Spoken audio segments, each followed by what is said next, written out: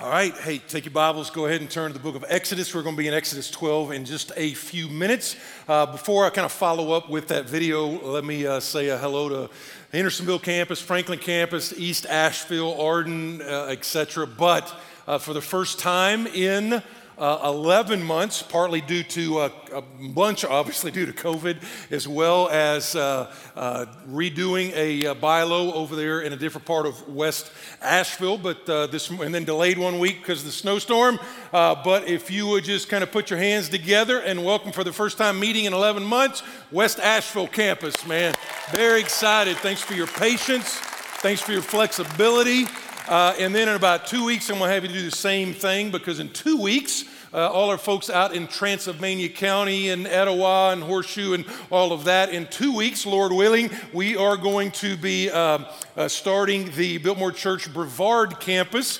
And so if you would, and by the way, normally we do RSVP a week out, meaning right now. For next Sunday, biltmorechurch.com/RSVP, you can do it for any of the services, but for the new ones like Brevard in 2 weeks, we give you a 2 week notice. So if you're in that Transylvania County area, Horseshoe, Etowah, all those folks, you got 2 weeks, and that is open as of 8 o'clock this morning. So go ahead and jump on there. There's 2 services there. There's 2 services at West as well. Hey, Arden folks and other campuses will be adding those little by little. Thanks a ton for your flexibility, all right? The crazy emails have gotten less and less and less, so thank you very much for understanding, wearing masks, all those kind of different things. Not forever, but it is for now. All right, one last thing before we jump into God's Word. Following up, we love our partnership with Western Carolina Rescue Ministry. Michael Woods, I think, is one of the most effective leaders in Western North Carolina, and so we have a lot of confidence in him and how he ministers to people in tremendous need here.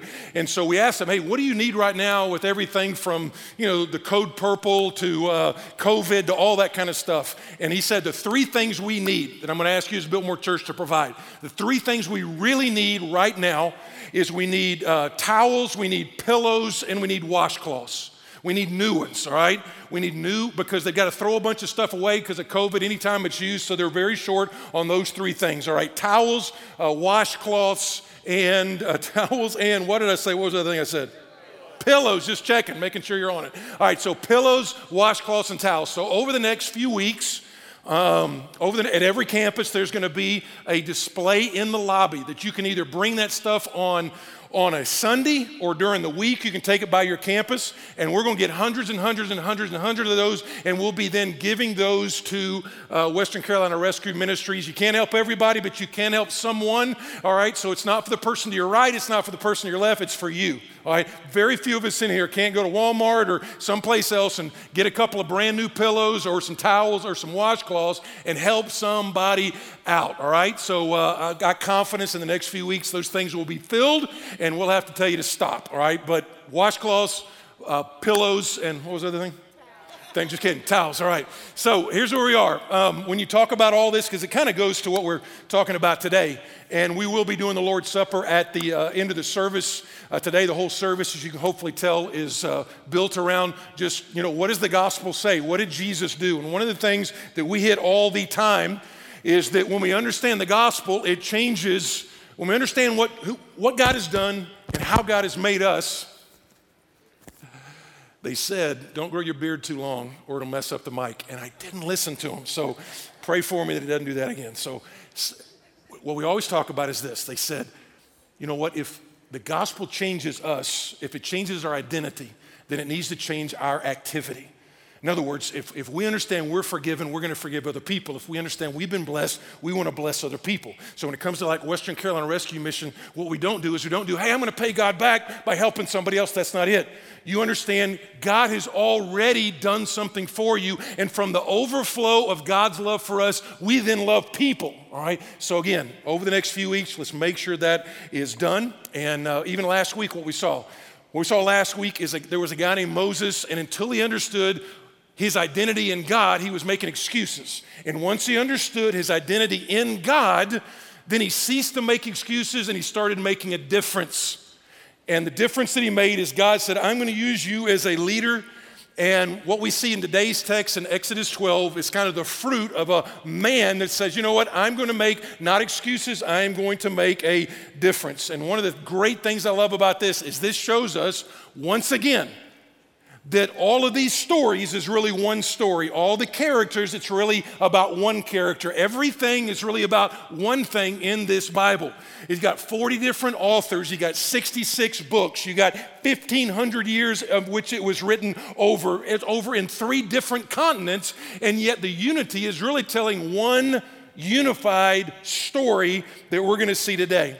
And it's the most important event in the history of Israel, and it points to the most important event in history. The subject matter today is what's called the Passover. It's the very first Passover that, as we'll see, it's what Jesus took. He took the Passover meal and he segued it, he transitioned it, he changed it into what you and I call the Lord's Supper. So, all right, so here we go. Let me go Exodus chapter 12, and I'm going to read verse 21, spend a few minutes giving you context, and then we're going to jump through the story, and I'm going to give you a couple of principles, and then we're going to celebrate the Lord's Supper. Here's where it goes. Then Moses called all the elders of Israel and said to them, go and select lambs for yourselves according to your clans, your families, and kill, here's our term, the Passover lamb. So he says then. Then means, okay, there's some context. Let me give you a 5-minute spark note version on what's going on. The scene that you're going to see in Exodus 12 is in Egypt. All right, and so God had promised, you know what, I'm going to take my people to the promised land. The problem with that is the people had been enslaved by the Egyptians for 400 years. Well, it's time for God to spring his people into freedom, and the way he's going to do that, he's going to take Moses, and Moses is going to go to the leader of Egypt and say, what's he going to say? Come on now, y'all seen Christian Bale or Charlton Heston, what does he say? Let my people go. Actually he says, let my people go so that they can go serve me and worship me. That's what he says. And so this is the whole story. The backdrop is they go and he says, hey, let my people go. And because Pharaoh doesn't do it, he sends the 10 plagues. And man, are they not crazy? I mean, they are crazy. You got frogs, all right? You got water turning to blood. You got gnats, all right? And people are like, that's so Hollywood. That's so kind of random. It's actually not random. We won't kind of go down that rabbit trail today, but if you look at those different plagues that he sent, they correspond to the different Egyptian idols that they worship. It's like, oh, you think your God's like this? Well, here's what God's going to do. It's kind of like the WWE of the Old Testament, all right? And the 10 plagues, it's God smacking down all the idols, all the different little gods that the Egyptians worshiped. And a couple things, if you're in your reading plan, here's what you probably noticed that you're like, hey, I don't understand these 2 things. Real quickly. Number 1, what you see is sometimes what will happen is Moses will say, I'm going to send a plague if you don't let my people go. And he's like, I'm not going to do it. And then like the frogs come and he's like, oh, I changed my mind. You take care of the frogs and I'll let them go. And so God takes care of the frogs. And then Pharaoh goes, hey, JK, I'm just kidding, okay? Not going to let them happen. And he does that a couple times. He's like, I changed my mind. And you're like, man, who would do that? Who would do that to God? Oh, we would. How many times have we said, God, if you just do this, I will do this. God, if you will just restore my marriage, I will always be faithful. God, if you will just help me with my business to not go broke, then I will always be faithful with my money. God, if you'll just bring my prodigal home, then I'll do this. Now, we do.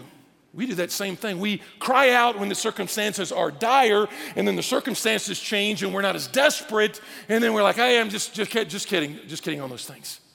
A second thing that some people kind of get like, hey, what is up with that? Is in the text of 7 to 12, chapter 7 to 12, sometimes it says something like this, and God hardened Pharaoh's heart. And then other times it says Pharaoh hardened his own heart. You're like, which one is it? Is it God hardening his heart, or is it Pharaoh hardening his own heart? Which one is it? Which one is it? And the answer to that, not to be a cop-out, but it's yes. The answer to that is yes. Is there some mystery there? There is some mystery there. Romans 9 gives us a little macro picture of it, but the bottom line is what it does is it ought to let you take a big, deep sigh of relief. Because what it says is nobody's heart is changing until God changes the heart. No matter what your presentation is, no matter how poor it is or how slick it is or how awesome your evangelism technique is, nobody's changing until God changes the heart.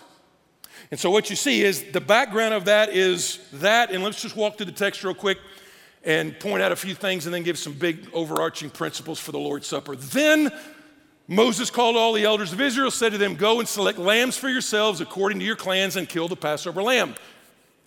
Take a bunch of hyssop and dip it in the blood that is in the basin and touch the lintel and the doorpost with the blood that is in the basin. This is what you see in the movie, by the way. You know, you see it's like, hey, let's put it over the doorpost. I got actually an interesting story. They actually weren't going to include that in the Prince of Egypt.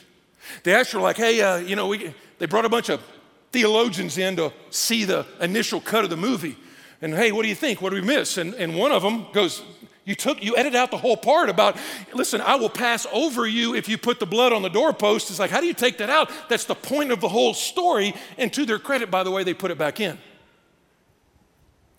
None of you shall go out of the door of his house until the morning. For the Lord will pass through to strike the Egyptians. And when he sees the blood on the lintel, on the two doorposts, the Lord will pass over, which is the whole idea of the Passover lamb. He will pass over the door and will not allow the destroyer to enter your house to strike you. You shall observe this rite as a statute for you and for your sons forever. In other words, what they started doing, this actually marked like the beginning of the new month, and it's like this is, or the new year. This is how we do it. We're gonna take this, and this has been done for thousands of years. And so it's like, do this. Why should we do this? And when you come to the land that the Lord will give you, as he has promised, you shall keep this service. But why?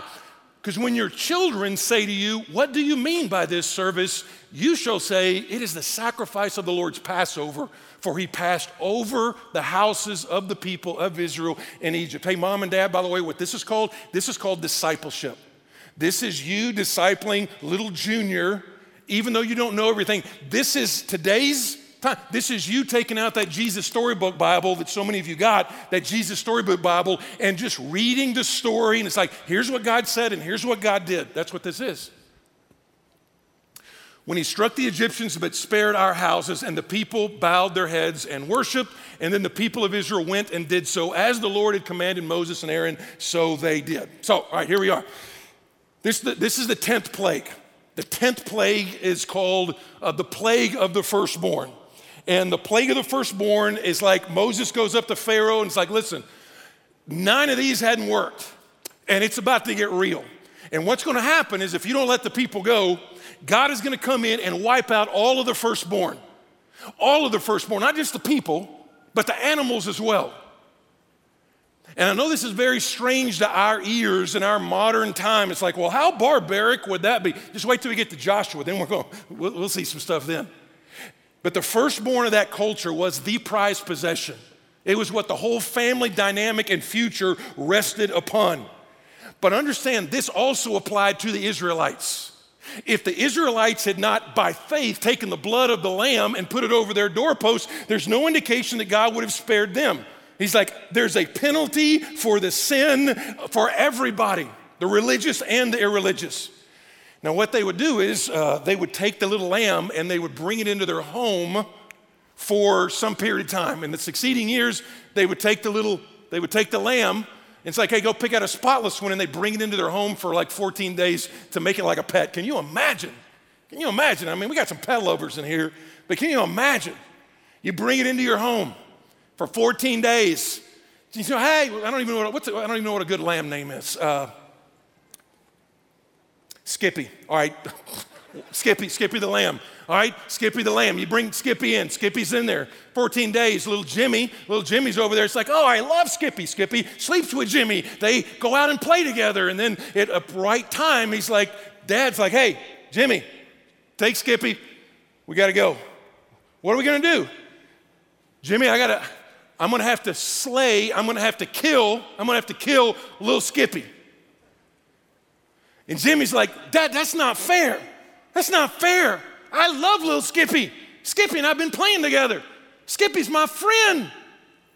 At some point, Dad had to look at Jimmy and go, Jimmy, it's either the lamb or it's you.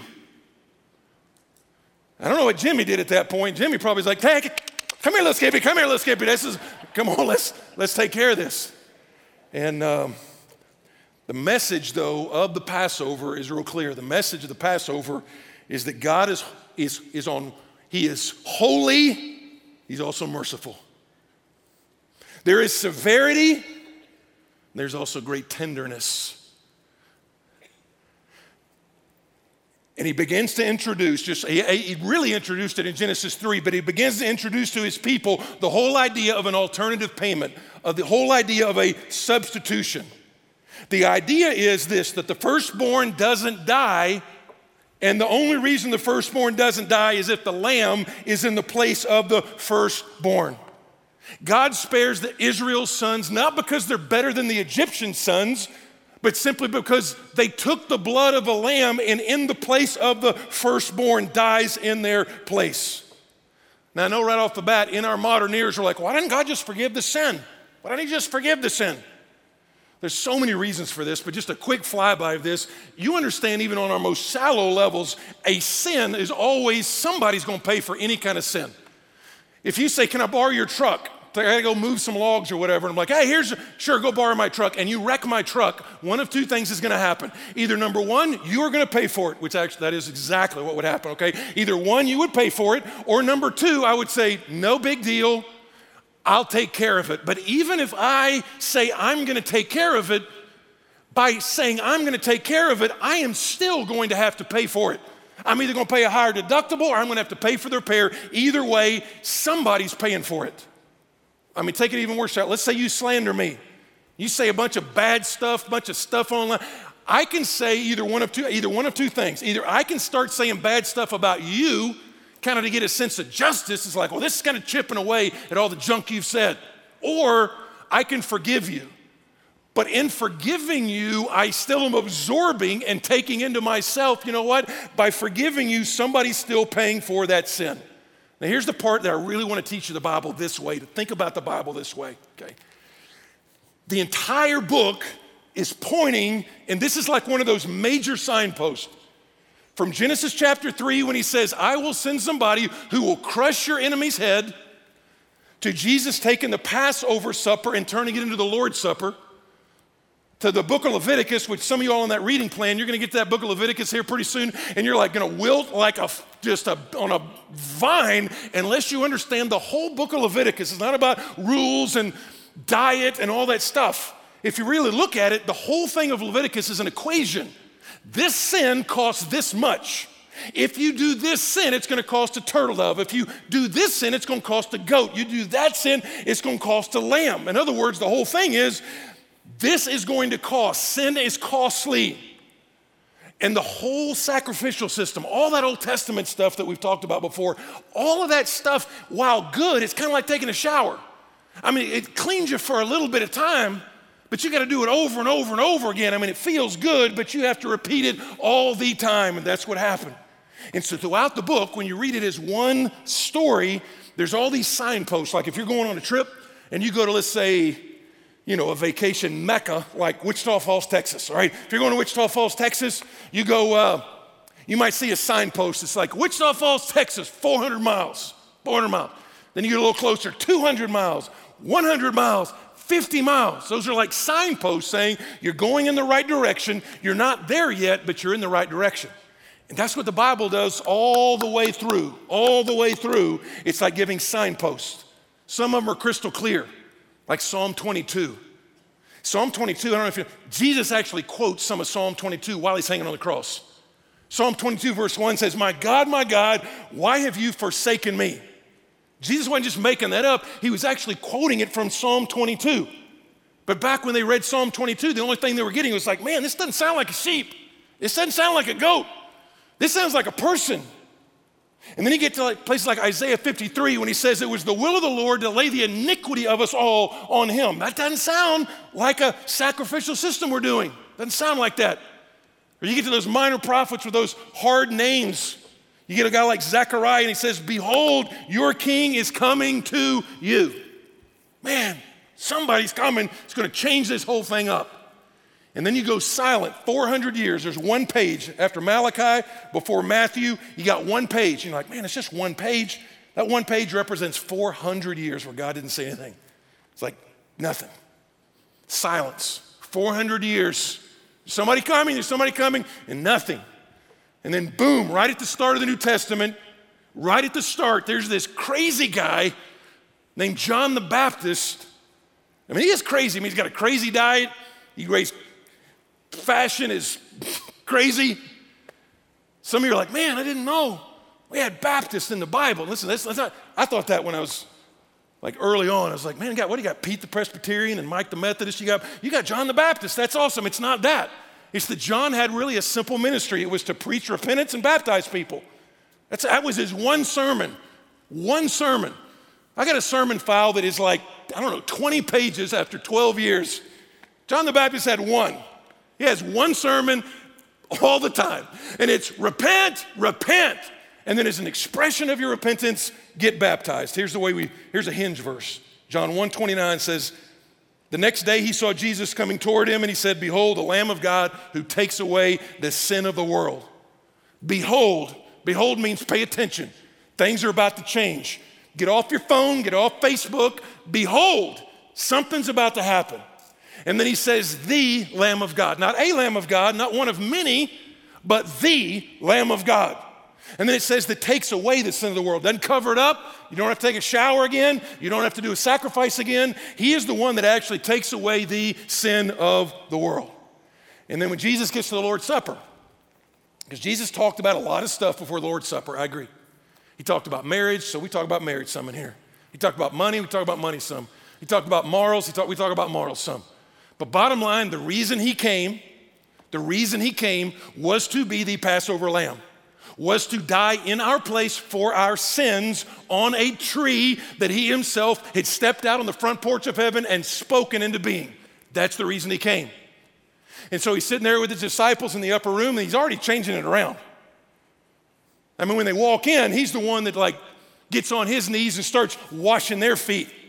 That's the lowest person supposed to do that. So he's already flipping around what leadership is all about anyway. And as he does that, there's a couple of things that you were called the prescriber or presider.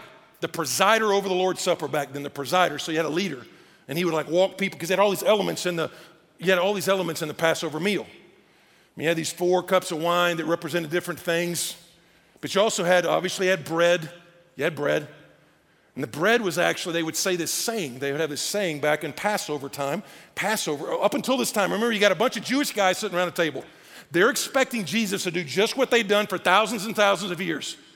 And what they would do when they took the bread out, here's what they would say for thousands of years. This is the bread of our affliction, which our fathers ate in the wilderness.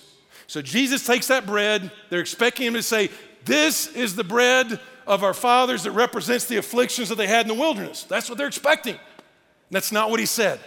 He takes that bread and he says, this is my body broken for you. Listen, this is the night before. Just like God gave a Passover lamb and then he delivered the Israelites from the Egyptians, in the same way, the night before, he says, listen, here's a little Bible trivia. None of the Gospels, I'm not saying it wasn't there, so you can't be dogmatic about it. None of the Gospels, because they talk about the wine, they talk about the bread. You know what is not mentioned in any of the 4 Gospels about the whole Lord's Supper deal? It's never mentioned about the actual main course, the lamb. The only thing I can think of, instead of the lamb on the table, like a normal Passover meal, they are going to understand at some point the lamb was at the table.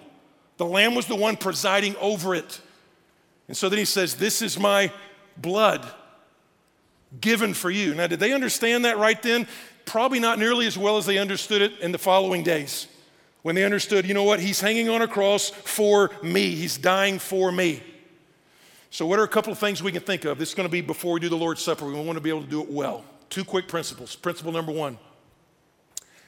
Our sin actually is worse than we think. As I said last week, you're like, that's why I come here, to get smacked down about how bad I am. It's really not that. It's really the fact that the gospel goes into bad places. The good news goes into bad news. We just need to understand when we do the Lord's Supper, our sin is worse than we think. I know it's very politically incorrect, but if you take your Bible seriously at all, there is no denying the anger of God at sin. There is no denying the anger of God at sin. Many people, many churches, even many churches in our region, they think that the God of the Old Testament was like cranky God, mean, angry, vengeful, wrathful God. And then you had 400 years for God to cool off, and then God came as God 2.0 in the New Testament, and he's meek and mild Jesus, all right? He went off to Berkeley and got progressive or whatever, and now he's like super meek and mild.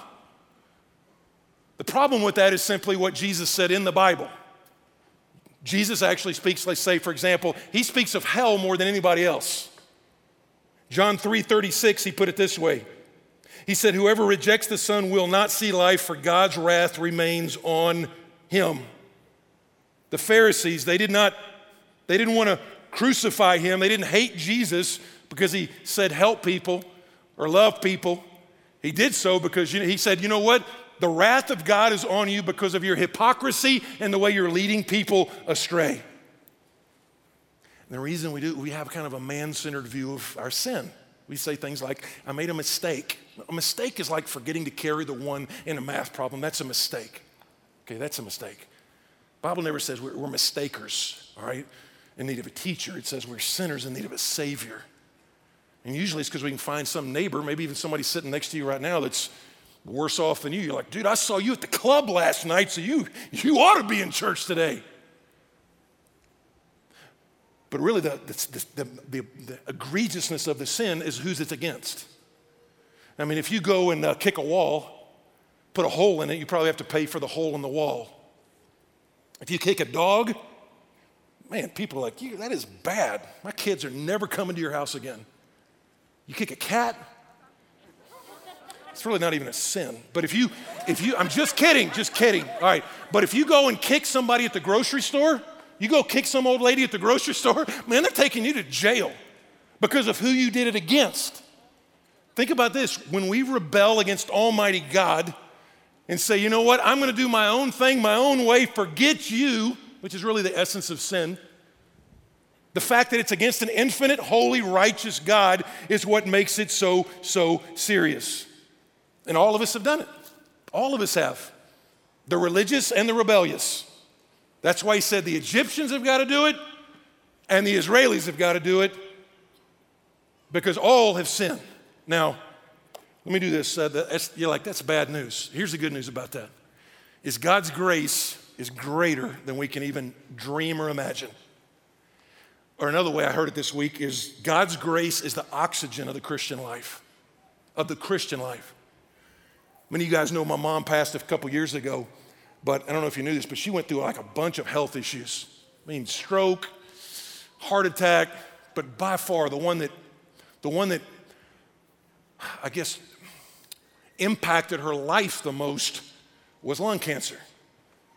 I mean, for 40 years, they Marlboro 100s, pack a day, and so that damaged the lungs. And then she had lung cancer, and they took part of one lung. And so when you do that, you can't breathe very good. You got to get oxygen. And so the littlest thing is a chore. I mean, walking up the stairs, got to wait for a second. I mean, this is like this toughest lady I've ever known. Can't walk up the stairs without, can't go to the car. I'm just breathing. And she couldn't get the oxygen. And I thought, that's the picture of Christians who don't understand the gospel of grace. Everything is a chore. Reading your Bible's a chore. Like, man, I just got to do it today. Singing's a chore. Giving's a chore. Serving's a chore. Why? Because there's no grace involved, so it's all about a duty you've got to do. So I'm going to teach you a word, and we've hit this word a couple times, and I'm going to make you help me with it today. Because the word that is the most appropriate to understand the Lord's Supper, to understand the goodness of God as well as the justice of God, to understand the terror of God and also the tenderness of God. The word that is the most, in my mind, the most all-encapsulating is a word that we talked about once or twice, but it's the one that just frees you up once you understand it. And I know that all the church growth experts are like, you shouldn't use tough words in church. Well, that's whatever, all right? If you can pronounce and if you can say or if you can order pistachio macchiato, okay, then you can say the word propitiation. Okay, you can say propitiation. As a matter of fact, let's just work on it. I'm not going to have you say it to your neighbor. You know, it's not going to have you say it to your neighbor. It's COVID. I don't want you spitting on anybody, but because there's a lot of in there. But at the count of three, just say the word propitiation, all right? 1, 2, 3. Propitiation. So you feel smart. It just feels smart right off the bat. What propitiation means is a payment that satisfies.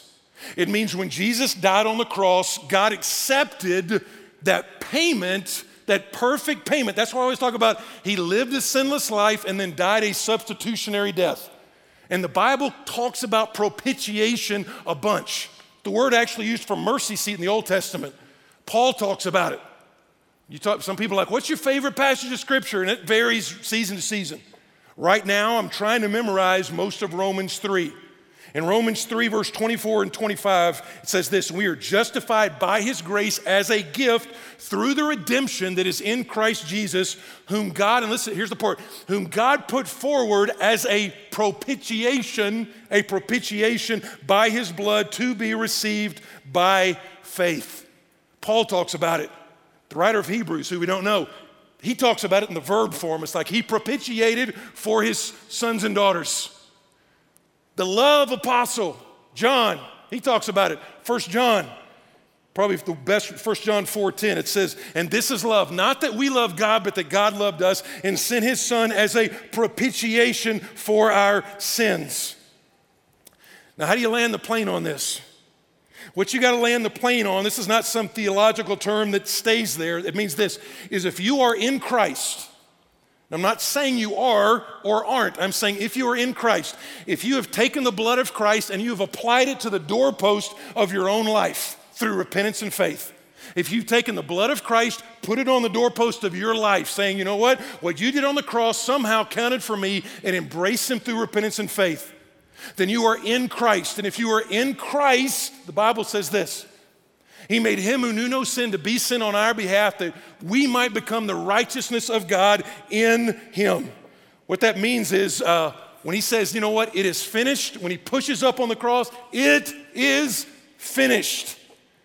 What he says is all the Levitical system, all the sacrifices, all the Passover. And here's the part you got to understand, and we've said it before and I'll say it 100 times. If Jesus is the payment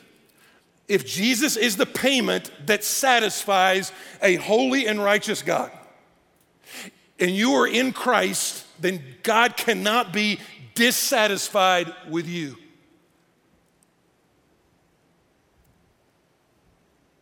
If Jesus is the propitiation, if he is the payment that satisfies, he cannot be dissatisfied with you. That he loves you. He doesn't love the future version of you when you get your act together. I mean, when's that gonna happen? How often have we said, next year I'm gonna get my act together? He loves you, not the future version of you. They're like, well, yeah, but you don't know my story. You don't know my junk. Here's the way I would put it. I would just say it this way. God got your Carfax. He got your Carfax and he looked at it and he said, yep, she's busted up. Yeah, he's broken up. Yeah, he's a lemon, and he still pays full payment for you. That's what he did. That's propitiation. You're like, well, yeah, but I've disappointed him in some areas. I'm not saying that we don't need to repent as believers. We do need to repent as believers. Not to be saved, but so that God will change us. Not for God to accept us, but because God already does accept us. But when technically you cannot disappoint God. Technically, not the way we use disappointment. To disappoint somebody, you've got to surprise somebody, correct? You got to surprise somebody. It's like, oh, that disappointed me. I had no idea that would happen. Never in the history of the universe has God ever been up in heaven saying, you know, what in the name of me did she do? Never said that. That shocked me. I didn't see that coming. Didn't say that. God knows you. God loves you. And I know what a couple of you are saying before we change. Some people, like, they fight against the whole, anytime you talk about grace, they fight against it. It's like, man, no, you better lay some law on them or people won't behave. People won't behave.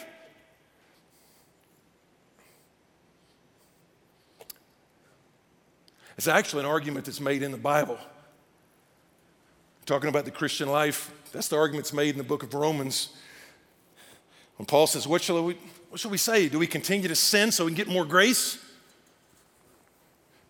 And the closest thing that comes to cussing in the Bible, he says, God forbid, megenitai, may it never be. Don't you know you died to sin? How are you going to still live in it? The church back in the 17th century, they were worried about that stuff as well. They were putting preachers in jail that preached grace. One of them was a guy named John Bunyan, wrote Pilgrim's Progress. Here's what he said. They were arguing about, man, if they don't have the fear of punishment, if they don't have all of that stuff, people will do whatever they want. And here's Bunyan's reply. If people really see that Christ has removed the fear of punishment from them by taking it into himself, they won't do whatever they want. They'll do whatever he wants. Man, that's the gospel. So what does that look like? It means that we change, you get your identity changed, then your activity changes. He looks at the blind man, or looks at the crippled man who he heals. What does he say? He says, take up your mat and walk. He looks at Lazarus. Take off your stinking grave clothes, all right? You stinketh, and you're different now. Go. What's he tell the woman caught in adultery? Neither do I condemn you. Go and sin no more. Identity, I don't condemn you. Go and sin no more. Activity. So church, what do? If we are a gospel-centered church and we are trying so hard to root everything we do in the gospel, then what that means is it doesn't just mean we sit here and soak up the gospel. It's like, I love hearing about how God loves me and he doesn't love the future version of me. He loves me. That's awesome. And that is awesome. But what we have to understand is that then translates into our activity. So if we're loved by God, even when we are unlovable, then we love people even when they are unlovable. If God forgives us, then we look at people who have hurt us and we forgive them. If God is generous toward us, then what do? We have to be generous toward the communities that we serve. Or what we're saying is, you know what, I don't really understand the gospel. I mean, this story, imagine this story. I'll just close with this one and we'll go to the Lord's Supper. Imagine this story. Imagine a boy and he gets in the foster care system. And listen, we love the foster care system and we have invested in it and we'll invest in it even more. But imagine an infant boy gets taken into the foster care system. He gets placed into a home. Father hurts him. Father abuses him. Boy spends the first 5 years of his life in that situation. The dad never tells him any words of exhortation, never says, I love you, calls him names, demeans him. One night, the dad comes in drunk, knocks the door down of his bedroom, hits the boy. Boy doesn't have a bed. He's got to sleep in the corner of his room. Got no pajamas. His dad barely feeds him. Never gets love. He has to ask his friends for food when he's at school. Then one day, CPS finds out, they take the child away, and he's adopted by a good family with a good dad. The dad starts to speak life into the boy. Says things like, I'm proud of you. I love you. And the boy's never heard these words in his life. He's never experienced this kind of unconditional love. The father cleans him up. He gives him new clothes, gives him a new bed and toys and all the stuff he wants to eat. One day, the dad walks into his kid's bedroom and the little boy's just in the corner of the floor. Father goes, listen, you don't have to sleep on the floor anymore. I love you. One time at the dinner table, he sees his little boy taking food and putting it into his pocket so he could have some a little bit later.